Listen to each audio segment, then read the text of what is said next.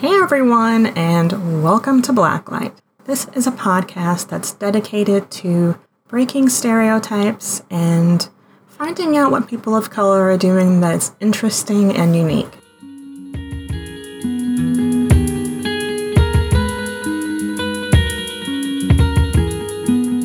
Today's podcast, I have Imade Borja. She is behind the awesome Depressed While Black social media and other platforms content. She has a really powerful story about growing up in South Central LA and dealing with suicidal thoughts, overwhelm, and a lot of depression. She's going to talk about her struggles with mental illness, why it's not simply a white disease, and the surprising group that she found commonality in. Enjoy. So first of all, Imade, thank you so much for coming on the podcast. I'm really excited to have you on here. Tell us a little bit about yourself and about how Depressed While Black came about. Well, I was just trying to live. That was really, my goal. I dealt with a lot of suicidal thoughts and suicidal behavior connected to being unemployed. I'm 30, but I've been off and on unemployed for about 3 years. And I kind of assumed that, dealing with suicidal thoughts was just kind of a natural symptom of being unemployed. And that once I started my graduate program at USC in Los Angeles, that it would pretty much go away. And I found that it actually got worse. I have this bad habit of taking on a lot of work and trying to kind of dig myself out of the hole of depression and take on way too much responsibility. So in 2012, I was doing pretty much 2 short documentaries at the same time, all by myself. I was dealing with I know. And I was dealing with a professor who was a middle-aged man, a middle-aged white man. And I didn't really understand at the time that because I never grew up with a father, that when a man that is kind of a father-age man expresses disapproval, I just get debilitated by that. And I did understand that, there were some wounds left by my father of rejection that made it difficult for me to handle disapproval because I felt like it was another form of rejection. So I'm struggling with these 2 short documentaries. I don't know what I'm doing. And the second one that I did was about a rap group that I grew up with. Listening to, and they were like my heroes. They were like, the Avengers or Justice League. They were amazing MCs that shaped my understanding of who I am and the way in which I interact with the world. So this project was very important to me, and it was just very cumbersome. You're dealing with maybe a 13-member group, and the main guy is kind of the narrator of the story, the main character. And I was supposed to go travel an hour away to one of his shows. And, unfortunately at the show, I found out that I can't film. So I went an hour out there and I couldn't film. And for some reason, I was just devastated by that. I just felt like all the work that I was doing just meant nothing in that moment. And so from that hour of driving, I just wanted to die. And so I drove recklessly. I sped on the highway back to Los Angeles. And that was kind of the wake-up call for me that I need help, and I need consistent help, not just a little drop-in at the college counseling center, but I need to really get on this. And so when I went to the college counseling center, again, crying, unable to look on the therapist in the eye, they brought 2 therapists because I was that much of a mess. My goodness. And they told me that I needed to go to the hospital and that the campus police will take me to the hospital. And in that moment, I stopped thinking about myself and how messed up I was depression-wise. And I started thinking, okay, like, I don't want to get abused by the police because I was living at the time in South Central. And as you know, USC is in a really poor area. And so, it's not surprising to have helicopters hover over your house and shake your house while you're trying to go to sleep, and having the helicopter light shine in your house or hear the people in the helicopter shouting, put your hands up or whatever. Oh, You're pretty gosh. much living in a war zone in South Central LA. And so my first reaction when they said the campus police had to take me to the hospital is that they're trying to take me to jail.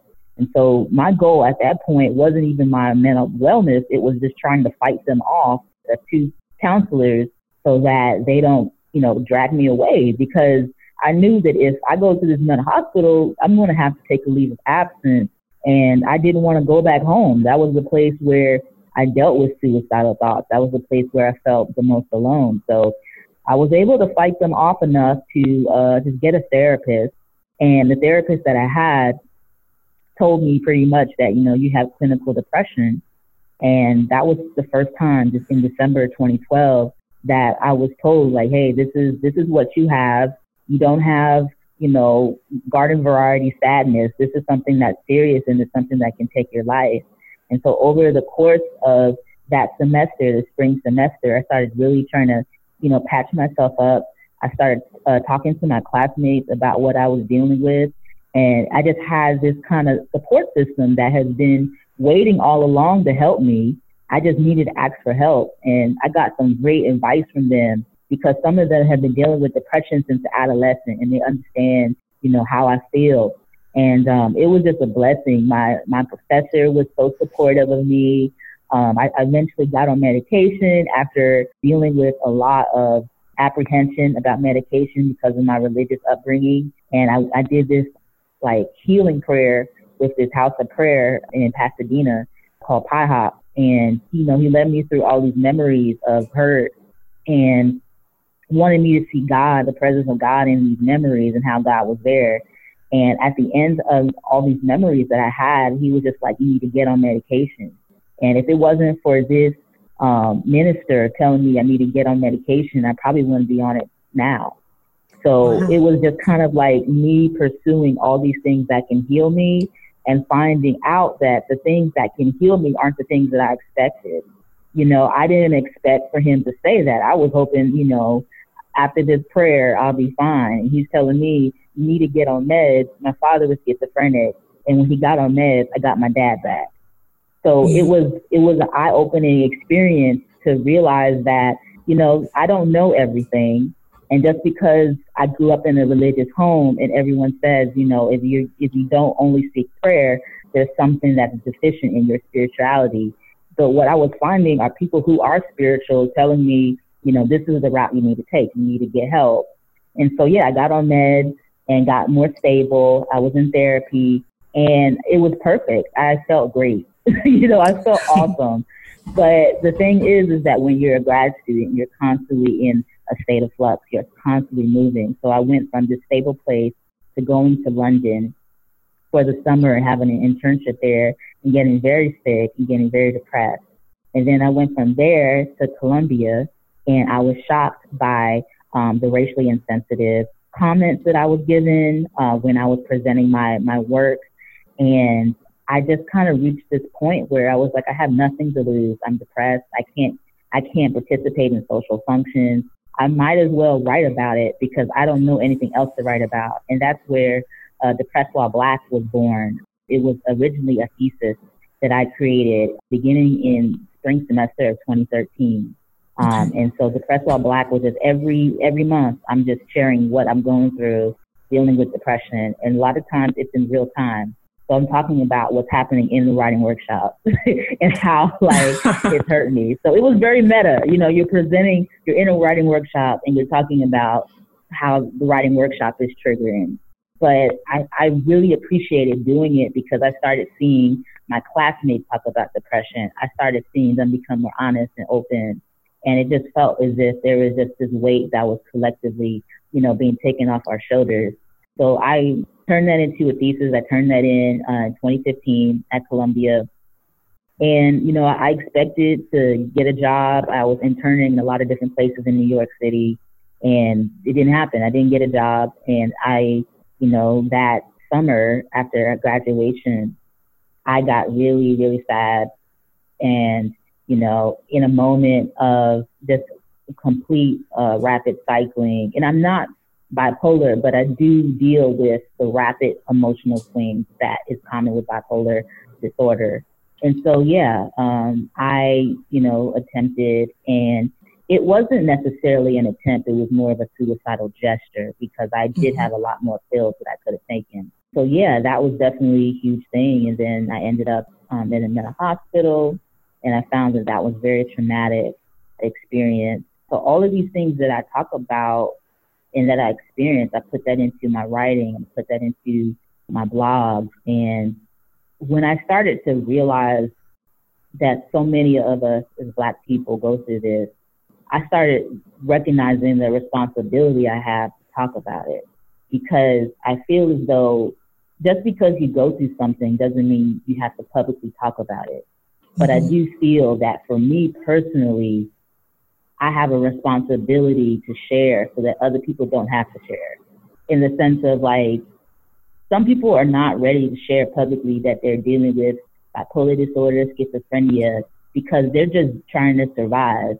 And I just feel like people like me who, have gotten on meds, have gotten relatively stabilized, who have a support system, who has therapy, I do feel a personal responsibility to use the privilege that I have to speak up about this stuff, so that when people are struggling and maybe they're too weak to tell their friends, how they're feeling, maybe they can share an article I shared, or maybe they can share a blog post or a video that I've done. So I just feel like that is my personal responsibility, is to destigmatize depression to the point where it's treated like a common cold. And I find inspiration with the AIDS community, the AIDS advocacy community, because they started from a place in the 80s where people were wanting to kill people who had HIV or AIDS because they were so scared that they would get it. And over the course of 30, 40 years of just chipping away at the stigma, we're at the place where we are now, where we see ads for PrEP at a bus station or a subway station. We're at where we're at now, where people with HIV are considered to live the same, lifetime and lifespan as those without HIV. But it took about 40 years. And so I try to have that multi-generational perspective when it comes to destigmatizing depression, because it's going to take a while. But I just find strength from the AIDS advocacy community that you just got to keep chipping away. You might not see it in your lifetime, but you're creating progress that you can pass on to the next generation. So that's kind of all of what inspires Depressed While Black. Wow, that is incredible that you found a parallel between the mental health community and the AIDS HIV community. I have never thought about it that way. That's amazing. I honestly believe that they paved the way for us in ways that I don't think we fully can comprehend or imagine. I think, I draw strength from them because the queer community has always been at the forefront of every social justice movement. And we can go back to, Bayard Rustin and how he organized the March on Washington, and it wouldn't have existed without his logistical planning. So, I think the mental health community can learn a lot from the HIV and AIDS community, because, it was paranoia, the type of stigma that was surrounding HIV and AIDS. And you see some of that today. You see a little bit of people thinking that, depression is this contagious disease. And so you have to, get away from these people. You can't be around these people. And you have, even on dating apps, and this is what I've experienced, you have people in their bio and they're like positive vibes only, you know what I'm saying? Like, no sad people around me. I don't want none of that. That's definitely, I feel like, a sign of them thinking that, sadness is something that is contagious. I do think that we do have empathy and we have the ability to experience the feelings of other people, and we do have to make sure we protect ourselves. But this idea that only, the happiest people are allowed to be around me is kind of similar in some ways to this fear of like this hyper contagion of HIV or AIDS. So I just think personally that the instant gratification that we hope for in the mental health community, it may never happen. And I think that if we see mental health advocacy as a multi-generational work, I think it would help us be less frustrated, because it's easy to get frustrated as a mental health advocate because you're the, you're the punching bag. Essentially, you're signing up to be a punching bag for people to express their ignorance about, depression. And so you really do have to kind of take a step back and be like, I'm not doing this just so that I can get a like or a view. I'm doing this so that the next generation can be open and honest about their depression and not feel like they're going to be judged or looked down upon. That's incredible. And the reason why I sought you out is because you talk a lot about how Black folks think, and this is a stereotype that I wanted to break, is that it's seen as a white disease. Why do you think that is? Where do you think that came from? What I'm trying to do now in my advocacy work is I'm trying to move from a problem-based advocacy to a Black affirming advocacy.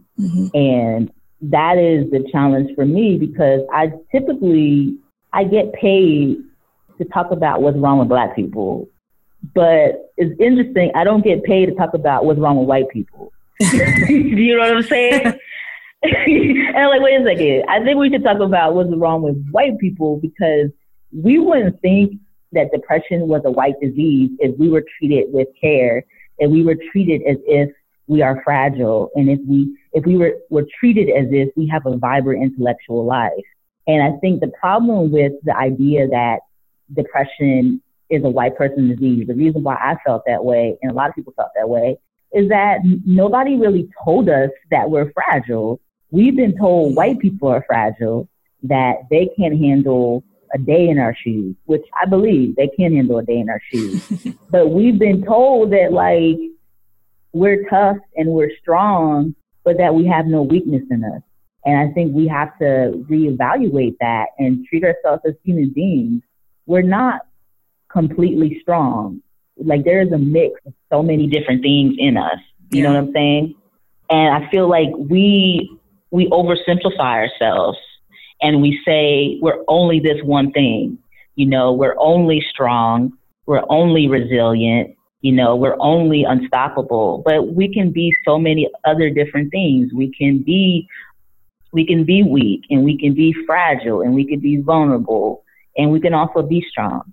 And I think that is the reason why I think we assign depression to white people, is because we don't think that we're complicated enough as human beings to have complex mental issues. So, but that's something that, like I said, that's something that begins with white people. They were the ones who stole our people.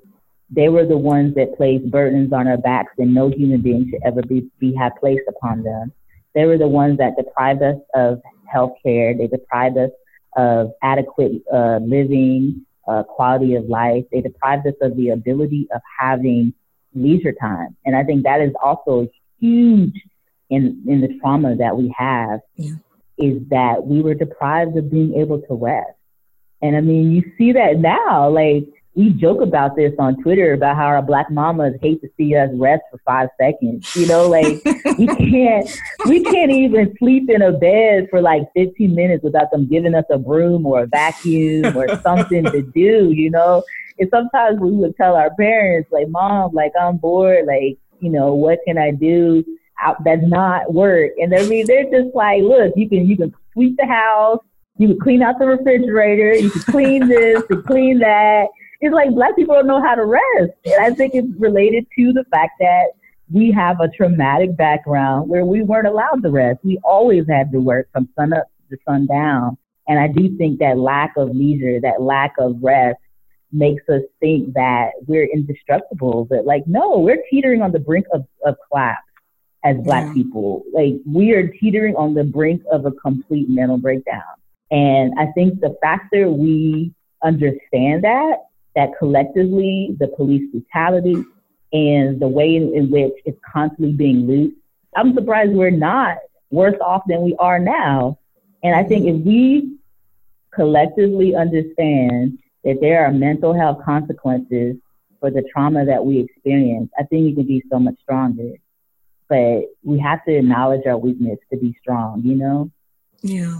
Now, in your work, what have you encountered? Do you feel like the problem is that people think that people of color aren't affected by mental illness, or you think the bigger problem is just in general that mental health isn't considered a quote unquote real health problem? I mean, I think one, we got to start with the systemic barriers, because there's some really serious systemic barriers when it comes to being poor. I mean, literally, I feel like being poor it should be a disability, like, because you don't have access to things that other people access. I mean, I remember waiting all day in a clinic to get seen so that I could get a prescription for antidepressants. Yeah. So how in the world can I wait all day if I have a job that pays me $10, $7 an hour? That's food that's being taken off my plate to go to this mental health clinic. And then you're like, okay, what if I'm in a mental health crisis? I can't be treated right away because I don't have the money. So I may be, rapid cycling in the actual lobby. So that's going to be a problem. If I'm dealing with paranoia, I'm dealing with all sorts of psychosis. And because I'm poor, I got to sit in this clinic all day. I'm going to get worse. There's all sorts of things that keep us from being well. And I think what it begins with is access. We don't have access. And even if we have access, we don't know it. And it's frustrating to me that there are a lot of mental health services, especially in New York City. NYC Well, I mean, I think it's pretty much almost like a 211 number that you can call and get access to mental health services. New York is incredible for that because First Lady Charlene McCray, I believe, she is just pioneering that. So there's resources out there. It's just a lot of times we don't have the access. Our parents don't have the access because they were told they're not worthy of access. So it's a generational thing that we have to get over, the fact that we have a lack of Black mental health professionals. Yeah. We have to really expand our imagination because I feel like our imagination is too limited. We don't envision ourselves as mental health professionals. We envision ourselves as basketball players, football players, musicians, as kids. But we need to have kids that dream of being a psychiatrist. We need to have kids that dream of being a therapist.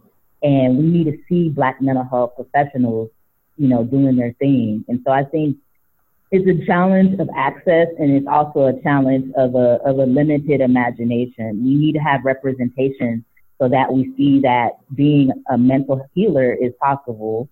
So yeah, it's a complicated issue, and it's a lot of generational stereotypes that gets passed down. But if we can just expand the access and expand our imagination, I think we can get to where we need to be.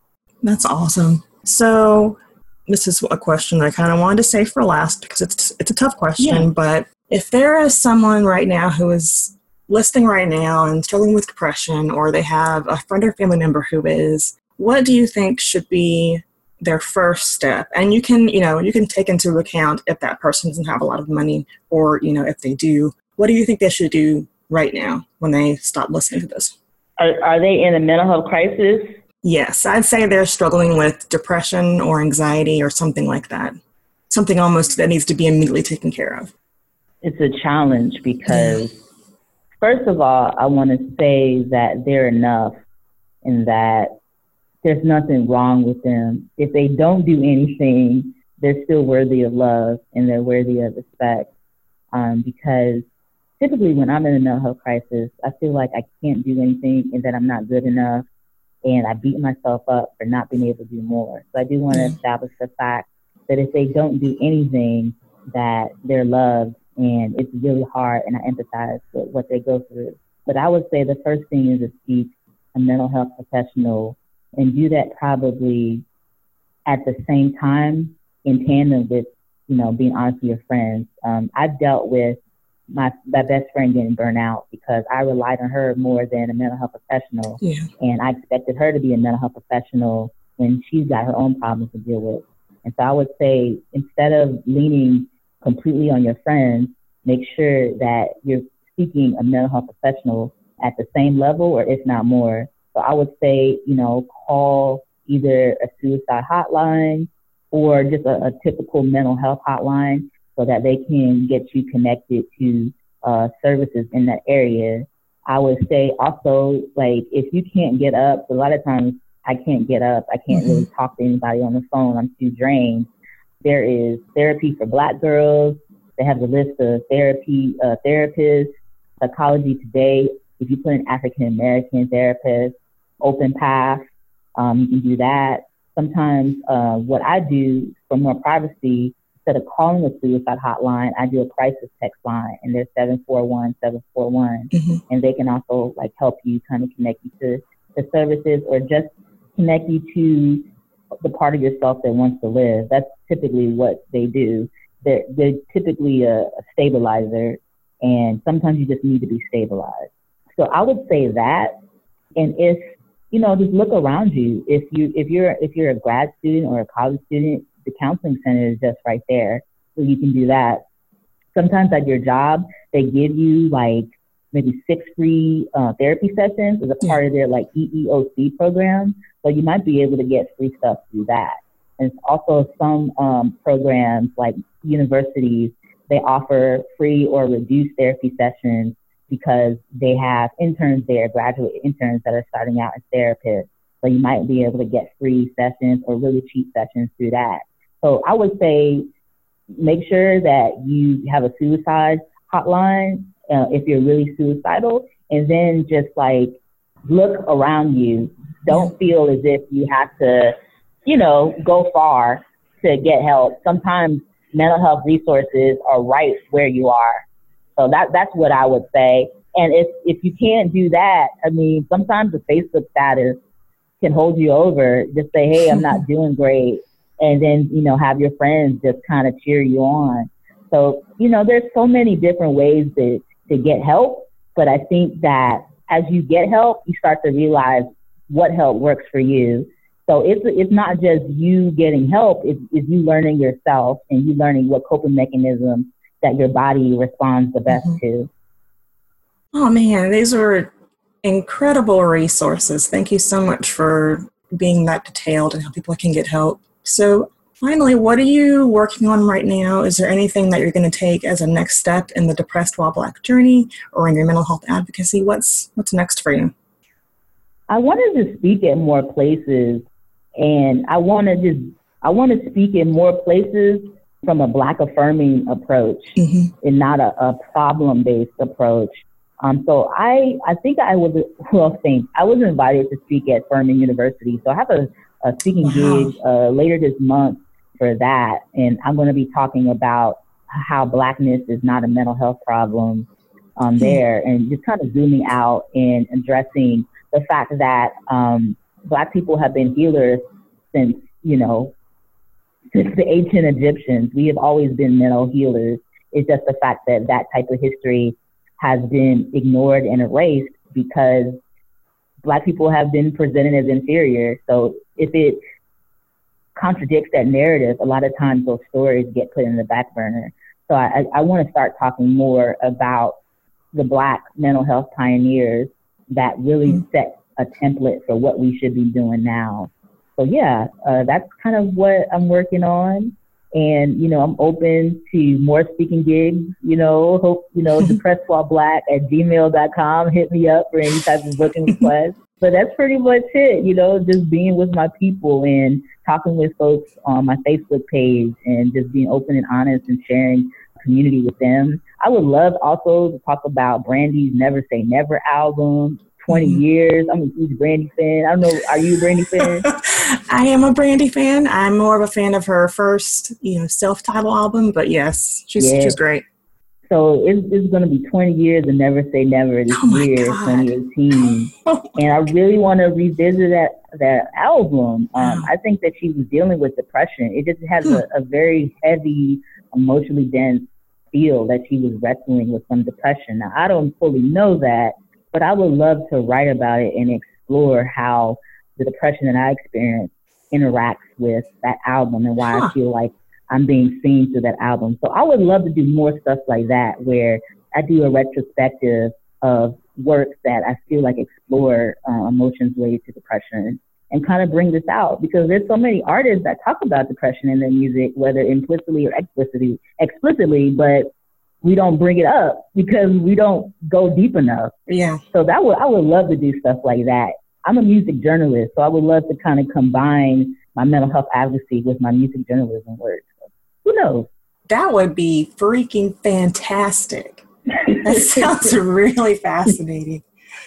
So you mentioned depressedwhileblack@gmail.com. Where else can we find you? I'm on Twitter at depressedwblack at Twitter. I am depressedwhileblack.tumblr.com. And Facebook.com / I believe depressedwhileblack. So, okay. Yeah. So this is kind of my sneaky way of getting more show ideas, but is there any kind of stereotype that you feel like needs to be broken within the Black community or people of color in general? Stereotype. I mean, I addressed a lot. I'm trying to think of another stereotype. Yeah.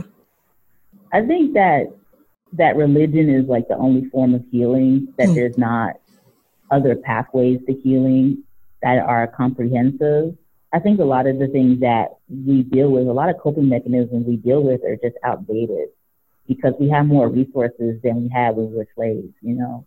So yeah, it worked, you know, when we were slaves to really call on the name of Jesus and that's it. But there's so many more resources that I feel like God gave us that we're not exhausting because we're still living in this place of lack. And I feel like, Black folks, there's studies that say it takes like over 200 years to get to the wealth that white people have. Yeah. But I still think that we have more resources than our past generation. And we need to embrace these new resources and realize that our past generations fought for the privileges that we have now. So let's use it. You know, they fought so that we can go to therapy. They fought so that we can have access to medical services and get meds and, you know, do yoga and all sorts of stuff that they couldn't do, you know, when they was alive.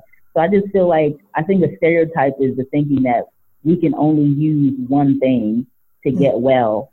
We have so many resources that are at our disposal, and it doesn't make us less Black to use them. Oh man, this was so impactful. Thank you so much. I really appreciate you responding to my email very quickly and just bringing all of this incredible knowledge and life experience to what you're doing into this podcast. I really, really appreciate it. Thank you for listening. I typically don't talk this much, but when somebody listens as well as you do, I just let it all out. So thank you. You're welcome. I think that people are going to hear your story and be inspired. So I don't want to talk over that or anything like that at all. It's an honor to be here. Thank you so much. No problem. All right, everybody. Just want to say thank you once again to Imade Borja of Depressed While Black for giving her really incredible story. I hope you don't mind that I didn't interject a lot. I'm hoping that this podcast will be more about me listening and not about me talking. I will probably do some podcasts that are just me, but I'm still working on those right now. And don't forget, if you love this podcast, check me out at my Patreon, which is patreon.com/Willisha. That's WILLIESHA. You'll be supporting some really awesome podcast editors that I'm using. And also don't forget to rate, review, subscribe, and share. That's a lot of steps, but I know you can do it. Thanks, guys.